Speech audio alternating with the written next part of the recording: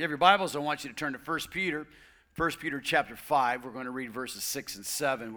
I'm finishing the series that we've been doing this summer called Peter, A Living Hope. We've been studying the book of Peter. We've entitled the series, A Living Hope. So I want you to look at 1 Peter chapter 5. We're going to read verses 6 and 7. And as I like to do here at City Church, I want you to stand in honor of the reading God's Word. 1 Peter chapter 5, verses 6 and 7. If you're new here at City Church, you came in, there was a brochure that looked like this. Every person got this. We actually print these out almost on a weekly basis based on what's taking place here. But inside there, if you're new to City Church, it kind of gives you some directions, kind of what's happening, your next steps, and kind of explains our ministry and our church here. And then there's a connect card. We call it a connect card. It's a way that you keep in touch with us. And there's it's the Terra portion. And on the back, it's got some opportunities or a place for you to fill out. And then on the other side, it talks about your next steps. And at the end of the service today, you're going to have an opportunity to do that. 1 Peter chapter 5, verse 6 and 7. And the Bible says, "Humble yourselves, therefore, under God's mighty hand, that he may lift you up in due time." Cast. Everyone say cast. Cast all your anxiety on him because he cares for you. And this morning, I'm going to talk to you on the topic of finishing well. Finishing well. Let's pray. Father, grateful today for what you've done in the first two services. It's amazing. It's amazing to see, Lord, in the middle of the summer, people are coming who are hungry, people who want an encounter with you. We thank you for your presence that's been so real in our worship experience today in this service. And for those that have come this third service who need to hear from you, God, I pray that you'll give them a spiritual ear to hear. God, I pray that you'll help me today. Lord, I pray that you'll give me a mouth to speak. God, this is a new opportunity to demonstrate and declare your grace and your love to your people. I ask this, Jesus, in your mighty and your powerful name. And everyone said, amen. You may be seated. Well, we had a really great vacation. And you know what? I say vacations for pastors are basically just sermon illustrations. Because things happen on vacations that don't normally happen in your regular life, partially because you're just kind of, it's a new experience, a new life. And so we were on our way back from vacation, actually the day before we came home, and we were in the airport. Actually, we were on our way to the airport in London. Put that first slide up there for me. You guys had helped me out there. It says Earl Court. Somebody back there? Cool. There we go. Awesome. And so we had been in London for a couple of days. We were on our way back, and so the night before we were going to take off, I said, it's taking a train, they call it the tube in London, but taking the tube to the airport, kind of a new experience for us. And so we're going to go and we're going to plot out our plan the night before. So being a good soldier, I go down and I get all the information. I buy my ticket. I talk to the guy at the ticket booth. I figure out the best pathway to get there. And so we show up the next morning. They tell you for an international flight to get there 3 hours early. So we got up early, had a good breakfast, and we're going to head make sure that we had plenty of time. And so on our way down to the train station, we get into the train station, and it is packed. It's a Friday morning or Monday morning. I don't know what day it was now, but it's a Monday morning, and the place is packed. I want you to see this next picture. Put that picture up for me. There we go. All right. And this is just one little rail area, and the place is completely packed in people. And so I had gotten the train number that we were supposed to take that day, and I looked up on the big reader board, and there's no train number. Our train number, the train that we were supposed to take down to the airport, wasn't on there, and so I started to get a little anxious, we still got time, we can figure this out. And so we talked to a couple people, and we jumped on to another tube, and so we get on this tube, and we're going a little ways, and we're talking to the person next to us, and all of a sudden we realize that we're on the wrong train. We're going the wrong direction. So no problem. So we get off at the next station, and we talk to some people. We get pointed another direction. We get on that train, and we're going a little ways, and guess what? We're on the wrong train, going the wrong direction. Now, this is 2 times. And so we get another person, we get on the train, we're riding a little ways, and all of a sudden we realize that we're going the wrong direction. 3 trains going the wrong direction. Now my heart beat. Now, as you know, we've had a couple of family conferences in between the train rides here, and we've had some discussions about how to do this, and I'm in charge, I can do this, I know where I'm going. And so we finally got on the right train, and we sat down, and we're going the right direction. And all of a sudden, there's an announcement that comes across the loudspeaker, and it says, such and such train number, the train number that we were supposed to be on. The subway workers, the tube workers on that train rail had decided to go on strike that day. And I'm like, are you kidding me? The one day that I need to take that train, they go on strike. Now, we made it. We made it to the trip. We made it to the airport. We got there, and I was very tense. By the time the clock is ticking down, and I'm starting to get really nervous. I mean, we needed 3 hours, and now we're about an hour, and that's how long it took us to finally get on the right train and get there. And I'm pretty upset. I'm tense inside, and the lady that takes care of us, she's so kind, and she fast passed us, and she got us on there, and we made our way home. Now, listen, we could have quit. Right? We could have got stuck and said, I'm not going to do that. Those train workers, they quit. I can't believe it. We're not going to take that train down there. We're just going to stay here. We could have done that, right? But we didn't do that. No, we finished. We actually made it back here. And I was thinking about, isn't that how our life kind of works out? We make plans. We make plans with our life. And we plan on having a great marriage. And the person that we are married to decides to have an affair. We decide that, we're going to go to school and get a good education, and we go get a job, and we're working really hard, and the boss decides to fire us. I mean, there's all kinds of things that happen in life that we have no control over. And the fact is, today there are things in our life that can potentially derail us from finishing the race that God has called us to. But it's all determined by our perspective on how we see it. And Peter is writing to the church. He's writing to a church that's been persecuted, a church that's been scattered, a church that's experienced a lot of suffering and a lot of pain. The fact is that this church, they were Jewish Christians who had been in Rome, and because of the persecution of Nero, they'd literally been scattered. And Peter is writing to these believers, specifically some Christians who are what is called modern-day Turkey today, but to Asia Minor. Peter is writing to them, and he's reminding them. He's a good father. He's a good spiritual leader. And he's writing them a letter. And he's saying, listen, guys, I want you to hear this. If you're a follower of Christ today, if you're a follower of Christ, you're going to experience suffering. Stuff is going to happen in your life. Now, for these believers, their suffering was a direct result of their faith in Christ. They were being persecuted. They were not just being mocked, but many were being killed because they wouldn't bow down a knee to Nero, to Caesar. They were Christ followers. They only had one God. It was a problem. It was a problem for the Romans that they were monotheistic, that they only believed in Jesus as their Lord and Savior, and they wouldn't pay homage to the Caesar. And so because of this, they were experiencing suffering. And Peter said, listen, if our Lord and Savior experienced suffering, don't think that you will escape suffering in this life. The fact is, as Christ followers today in America, we're grateful for the freedom of speech that we have. We're grateful for the First Amendment. We're thankful for the Bill of Rights and the Constitution. We're thankful for the things that it affords us. But the fact is, the moment you say yes to Jesus, you surrender your will to Him, and you make Him the Lord of your life, not everyone's going to like it. And there are times that you might miss a promotion. There might be times that people in the job mock you or make fun of you because, you're living a different life. And it's not that even that you would say anything to them in a negative way. It's just the fact that you've made a choice to say that Jesus is my Lord. Jesus is my Savior. Jesus is the way, the truth, and the life. And at times we will experience suffering. But suffering comes in many shapes or forms. James says it's multifaceted. It looks in different ways, and there are cares and pressures and things in our life that can bog us down. And so Peter is addressing this. He's saying, listen, if you're going to serve Christ, you're going to experience suffering. But he said, listen, this suffering has a point. This suffering has a point. But listen, I want you to know, even though you suffer in this life, there's a greater hope. This whole theme of this book is that there's a living hope that Jesus is going to return again. And so Peter preached this. He proclaimed this. He taught this, the soon return, that Christ could return at any moment, take us to His eternal glory. Because, see, for Jesus, it was all about a relationship. It was all about a relationship with you. It was all about a relationship for these people. He loved them, and He gave His life for them. And He promised, He said, I will not leave you alone, but I am going to come again. I'm going to come again. I'm going to give you my Spirit. You're going to be empowered. You're going to be able to serve me. You're going to be able to follow me. But I am going to come again for those who are serving and seeking and looking for my appearing.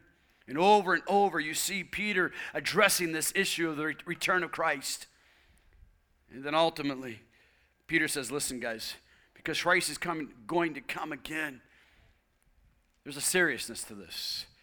How we live our life really matters. And he addresses relationships. He addresses how we should respond to one another in a husband-wife relationship, and how we should respond our parents to the children, and children to the parents. He addresses our relationship to our government, to our boss, to our life. And then he talks about a very personal area. He talks about our holiness, living pure before God, keeping our lives pure before him. So Peter is very serious, guys. This is a real deal. This is a real challenge that every one of us will find. And listen, I love you.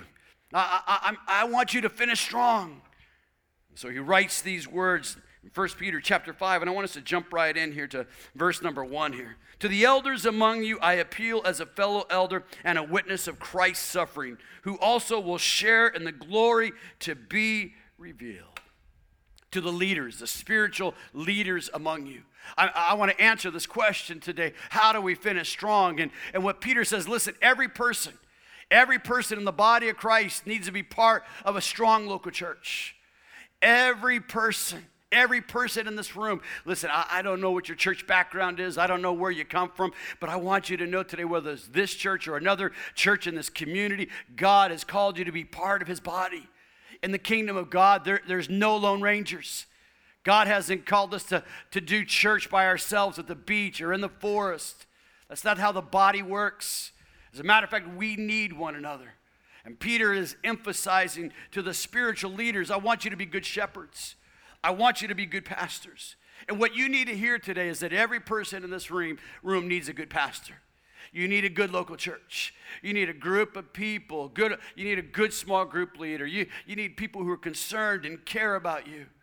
And so if you're going to finish strong in this life, you need to look for a God-honoring pastoral team. Now, Peter gives some really strong admonitions. First of all, I want you to see he calls himself an elder, a fellow elder. And the Greek here, the word is presbyteros, but the concept was taken from the Old Testament Jewish life, where there were men who were elders in the community, many times purely by age, but also by spiritual leadership. And Peter is recognized. He's actually writing this at the end of his life, and he's an elder man. He's an older man, but he's also a spiritual leader in the local church. I want you to see this. To the elders, I appeal to you as a fellow elder. He doesn't see a level of authority. He recognizes that he has been called by God to work alongside of other leaders and other pastors and other ministers. If you would read the last couple of verses of this chapter, you would see that Peter identifies two men, Silvanus or Silas and Mark, who helped him in the gospel work. Peter didn't do life alone. And spiritual leaders, Christians, Christ followers, we don't do life alone. He appealed to them as a fellow elder, but he also appealed to them as a witness of Christ's suffering. Peter was there. Peter was there when Jesus fed the 5,000. Peter was there. Peter was there when Jesus set the multitudes down and began to teach about the kingdom of God. Peter was there when Jesus spat on the ground and made a mud pie and stuck it in a blind guy's eyes, and his eyes were open. Peter was there when Jesus spoke, when Lazarus had been in the grave for 4 days and declared and called him to come out. Peter was there. But Peter was also there. Peter was also there when Jesus was in the garden. And Jesus had said to Peter, Peter, I want you to go and pray. And Peter, like a good Christian, immediately fell asleep. And while Jesus was praying and Jesus was agonizing over this decision for him that he was going to make to allow himself, the sinless Son of God, to go to a cross, to take upon him the sins of the world. And while Jesus was suffering, Peter was there. Peter was there when Jesus was falsely accused, beaten, spit upon, mocked. Peter was there when he was being falsely accused and tried under a mock sham of a trial. Peter was there. He was an eyewitness. He saw it himself. He saw the suffering of Christ as he was carrying his own cross to Calvary. Peter was there. He saw the suffering. He saw what Christ did. He was a witness to it. And I want you to hear this today. Peter had a personal relationship with God. And as a spiritual leader today, it isn't just something that was written in a book 2,000 years ago. These words were penned almost 2,000 years ago. This is a personal, real live person who walked with Jesus, knew Jesus.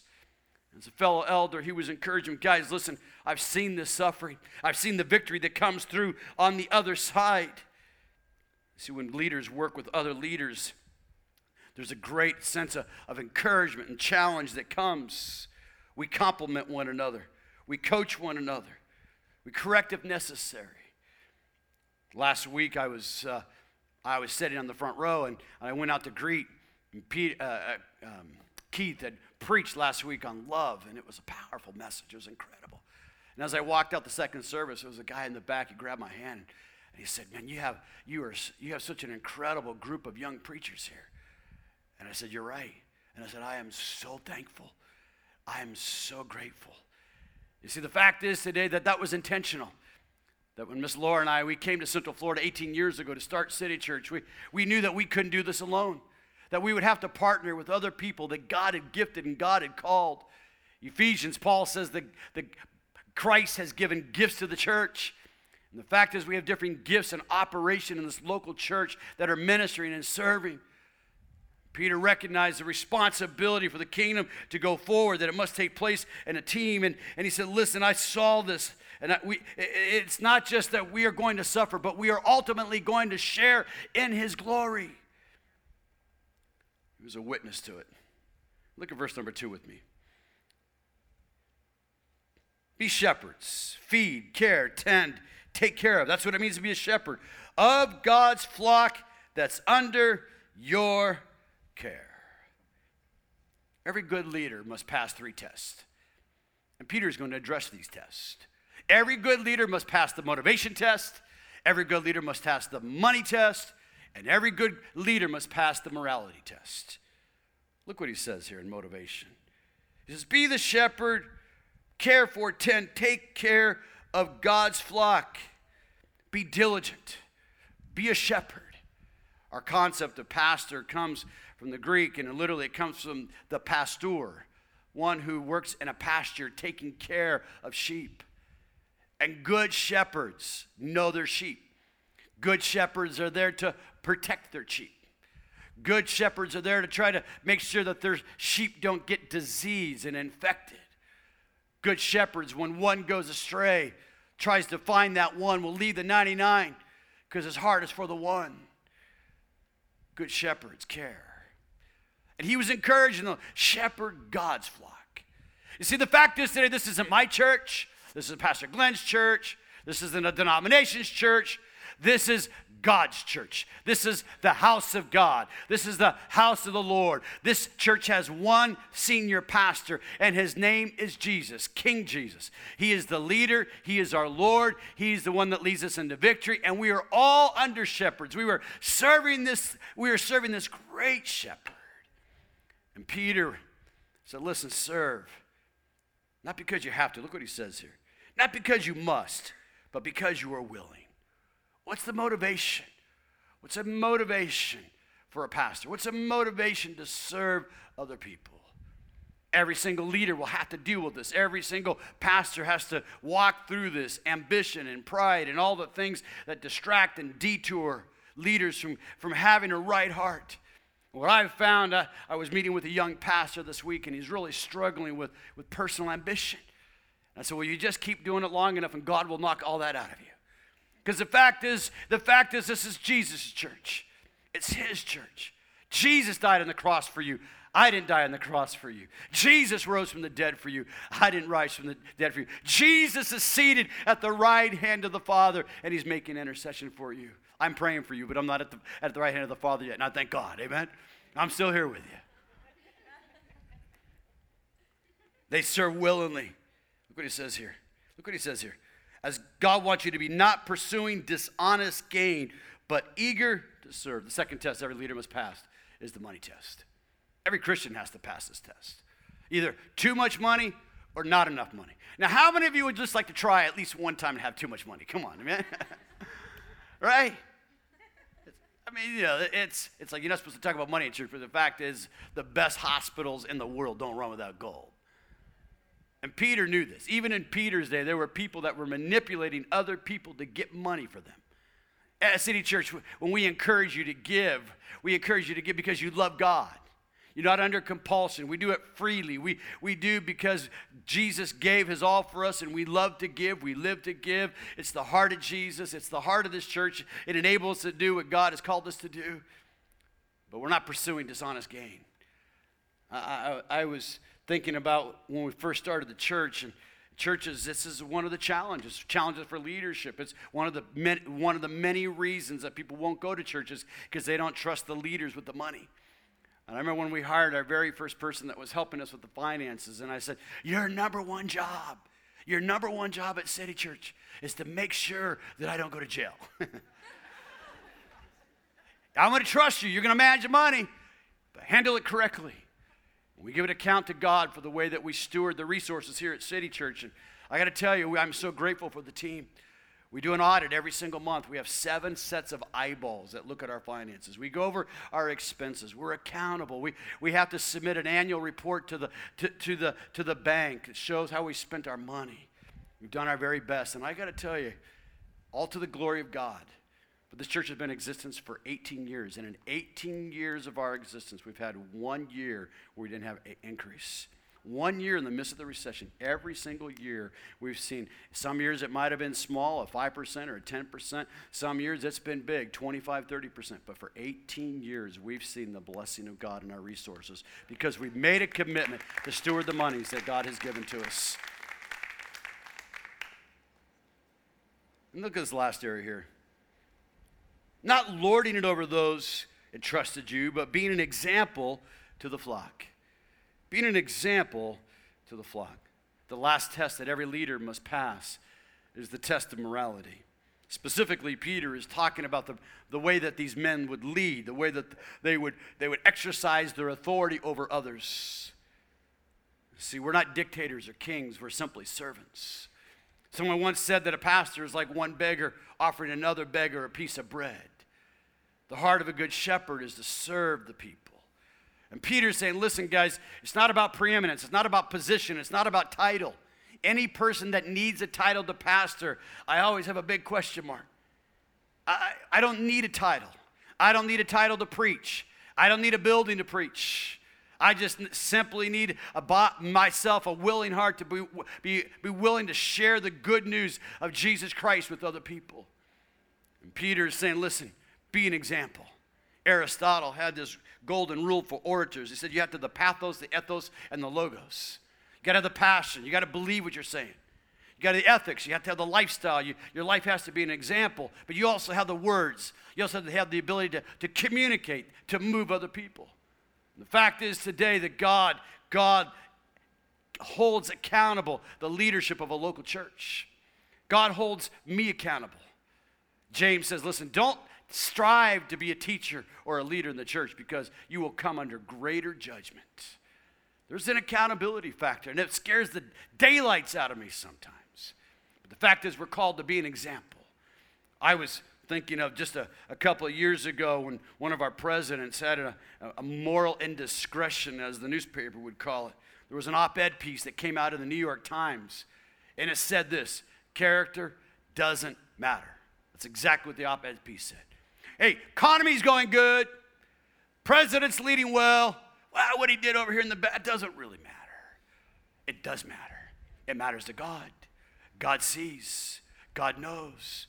As a matter of fact, when Peter was writing to the church at this scattered church in chapter 4, he says, and judgment will begin in the house of God. God does care about our character. God does examine the way that we live before him and before other people. I tell people all the time, here's the deal. I'm not a perfect person. I'm not a perfect husband. I'm not a perfect dad. I'm not a perfect pastor. But my job here today is to point you to the one who is perfect. There is one who is perfect in every way. There is one who is perfect in his lifestyle and example. There is one who we are seeking to follow, and his name is Jesus. Someone said amen. So listen, guys, if you're going to shepherd, if you're going to lead, people are going to trust their lives, their spiritual lives to you. Lead well. The second thing that I want you to see, if we're going to finish strong, is that we must be willing to surrender our will to God. We must surrender our will to God. Look at verse number 6 with me, please.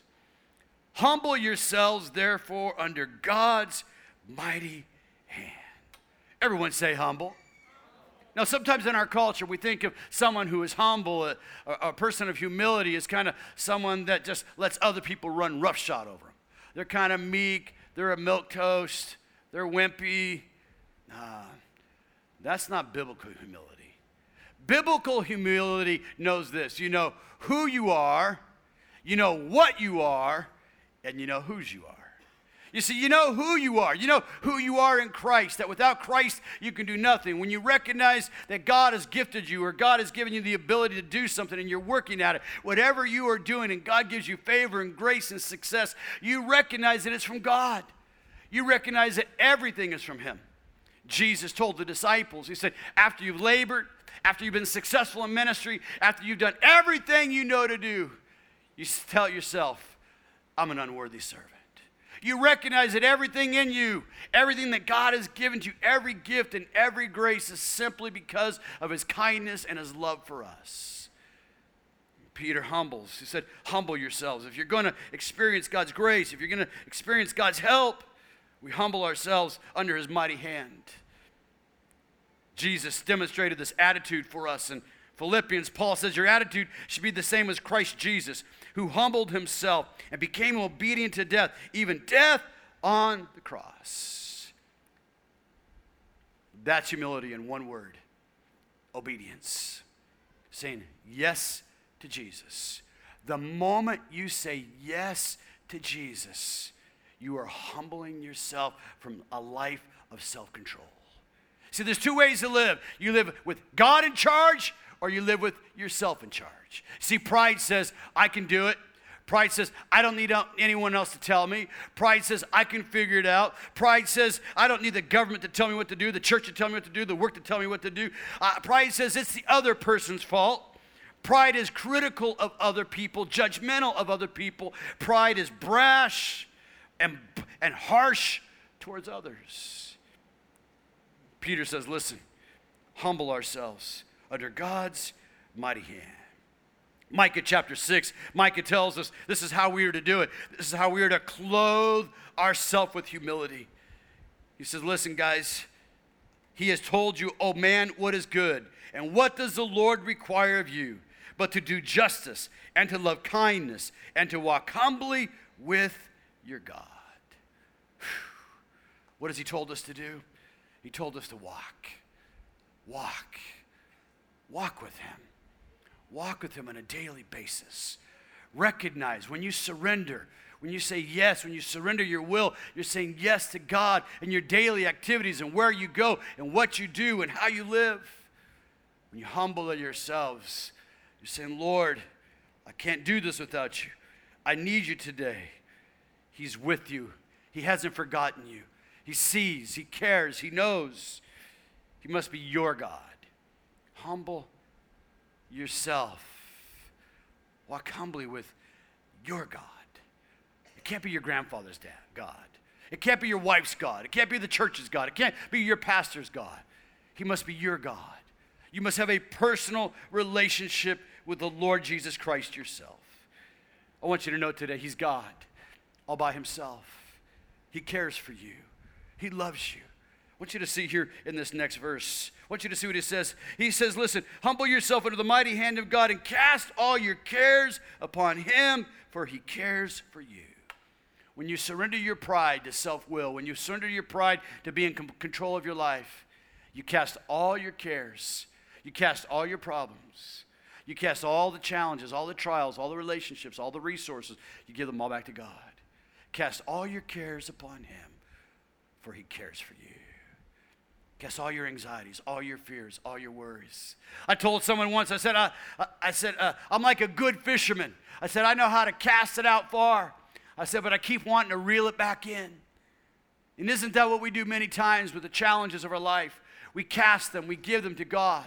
But then a problem arises, and immediately we take that anxiety, we take that fear back upon ourselves. How are we going to do this? How is this going to happen? How are we going to pay this bill? God, I did this, and God, this hasn't worked this way. What am I going to do? What am I going to do? We get stuck in the sense of it's not going to work. God says, no. Cast all your cares upon me, for I care for you. I am with you. The promise of God today is to those who believe. God cares. Peter said, as you cast your care upon him, he'll care for you. Hear me today. Our culture today is inundated with people, not just believers, but all kinds of people who've not been able to cast their cares upon God. We have a culture, a generation of self-medication. We have a culture and a generation that we're looking for a pill or a solution outside of God. And I want to help you today. Paul said, cast all your cares, all your anxieties, come to God, leave it to him. And by prayer and supplication, let your requests be made known to God.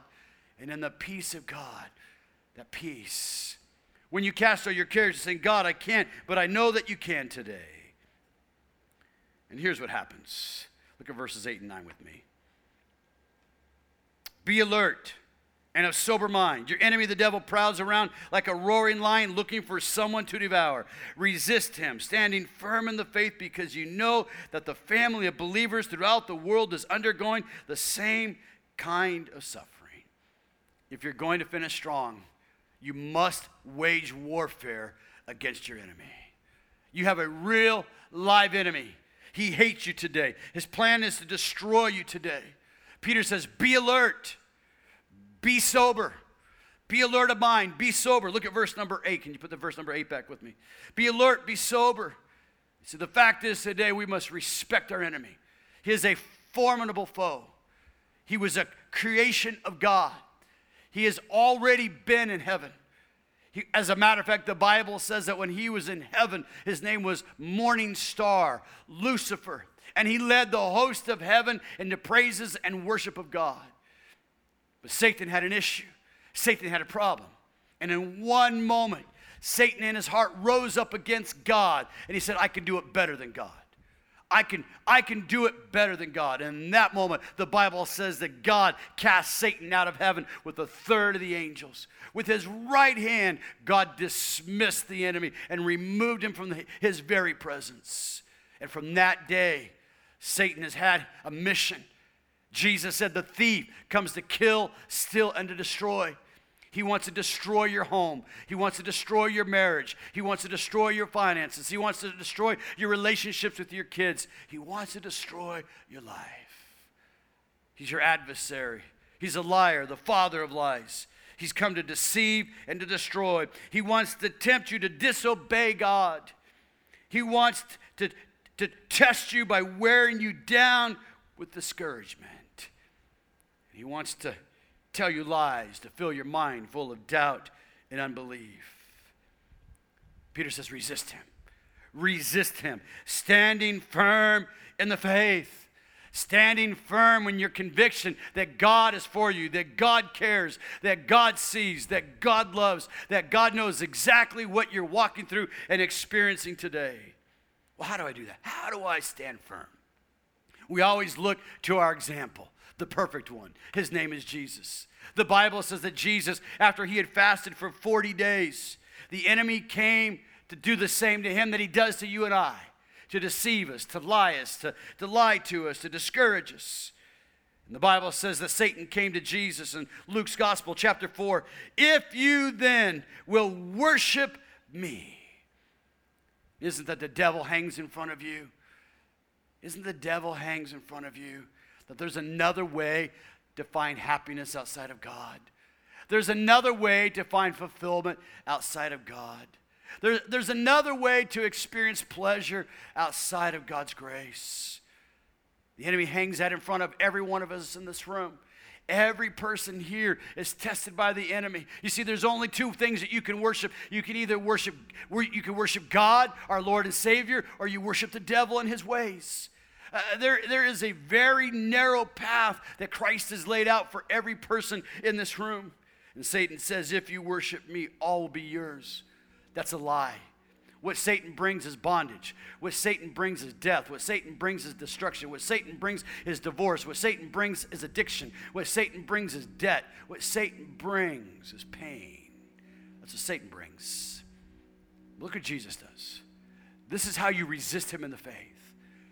Satan, get behind me. Get behind me, Satan. For it is written. The first thing that Jesus did in encountering the enemy, he didn't argue with him. He didn't get in long discussions with him. He simply says, Satan, get behind me. It is written. When the enemy attacks your mind and bombards your thoughts with doubt and evil thinking, just trying to wish it away, it isn't going to happen. You have to exercise the person that God has created you to be as his child. You have to exercise that power and that authority that he's placed inside of you. And you declare God's word. It is written. It is written. It is written today. It is written. Heaven and earth shall pass away, but my words shall abide forever. It is written today that thy word shall be a lamp unto my feet and a light unto my path. It is written. It is written that the word of God is sharper than any two-edged sword, divided between soul and spirit. It is written. It is written. The power of God's word today. It is written. Have faith in your God. Have faith in the obstacles, the mountains, the challenges, the doubt, the discouragement, the debt, the brokenness that comes into our world and our reality. Jesus says, you will speak the word of God. You will say to that mountain, be that removed, and cast it into the sea, and not doubt in your heart, but believe. You see, you have a faith, an active faith at work in your life because the Holy Spirit is in you. And you have God's word as a weapon of warfare. Paul says the weapons of our warfare, they're not carnal, but they are mighty through God, through the pulling down of strongholds. God's created you to be a victor today. You're not a victor. God doesn't want us to live defeated and broken and to despair. He's called us to be people who are overcomers. It is written. And then look what else he says. Worship the Lord your God. Worship. Wow. Worship. Worship isn't just watching someone sing a song off the screen. Worship is our life. Well, there's something that powerful that happens when you get in God's presence in an atmosphere like a church service like this. There's believers that are singing the praises of God. I haven't talked about the spirit of freedom and liberty. There's a grace. There's a tangible reality that God's presence is with us. It is written, worship the Lord your God. I don't know how you ended up here today. I don't know what kind of church background you have. For many of you, lifting hands in worship is an uncomfortable or unusual thing. I would encourage you. When we worship God, when we begin to sing to him, and we lift up hands to him, the Bible says that we lift up holy hands. The Bible admonishes us, it encourages us to lift up holy hands unto the Lord without wrath or doubting. We're lifting up holy hands. We're acknowledging, God, I need you today. I've come to worship you. Worship the Lord your God and worship him only. We worship him. The last thing, if we're going to finish strong, I want you to see this. We've engaged in warfare. God's given us grace to live in victory. The last thing that I want you to see here today is that we embrace the grace of God to the very end. We embrace the grace of God to the very end. Look what he says here, verse number 10. And the God of all grace who called you to his eternal glory in Christ. He's the God of all grace. He's a God who's a God whose riches, his kindness, his favor, his love is for you. The God of all grace has called you. He's called you by name. He knows you. He cares. And the God of all grace who has called you to his eternal glory. I want you to hear this today.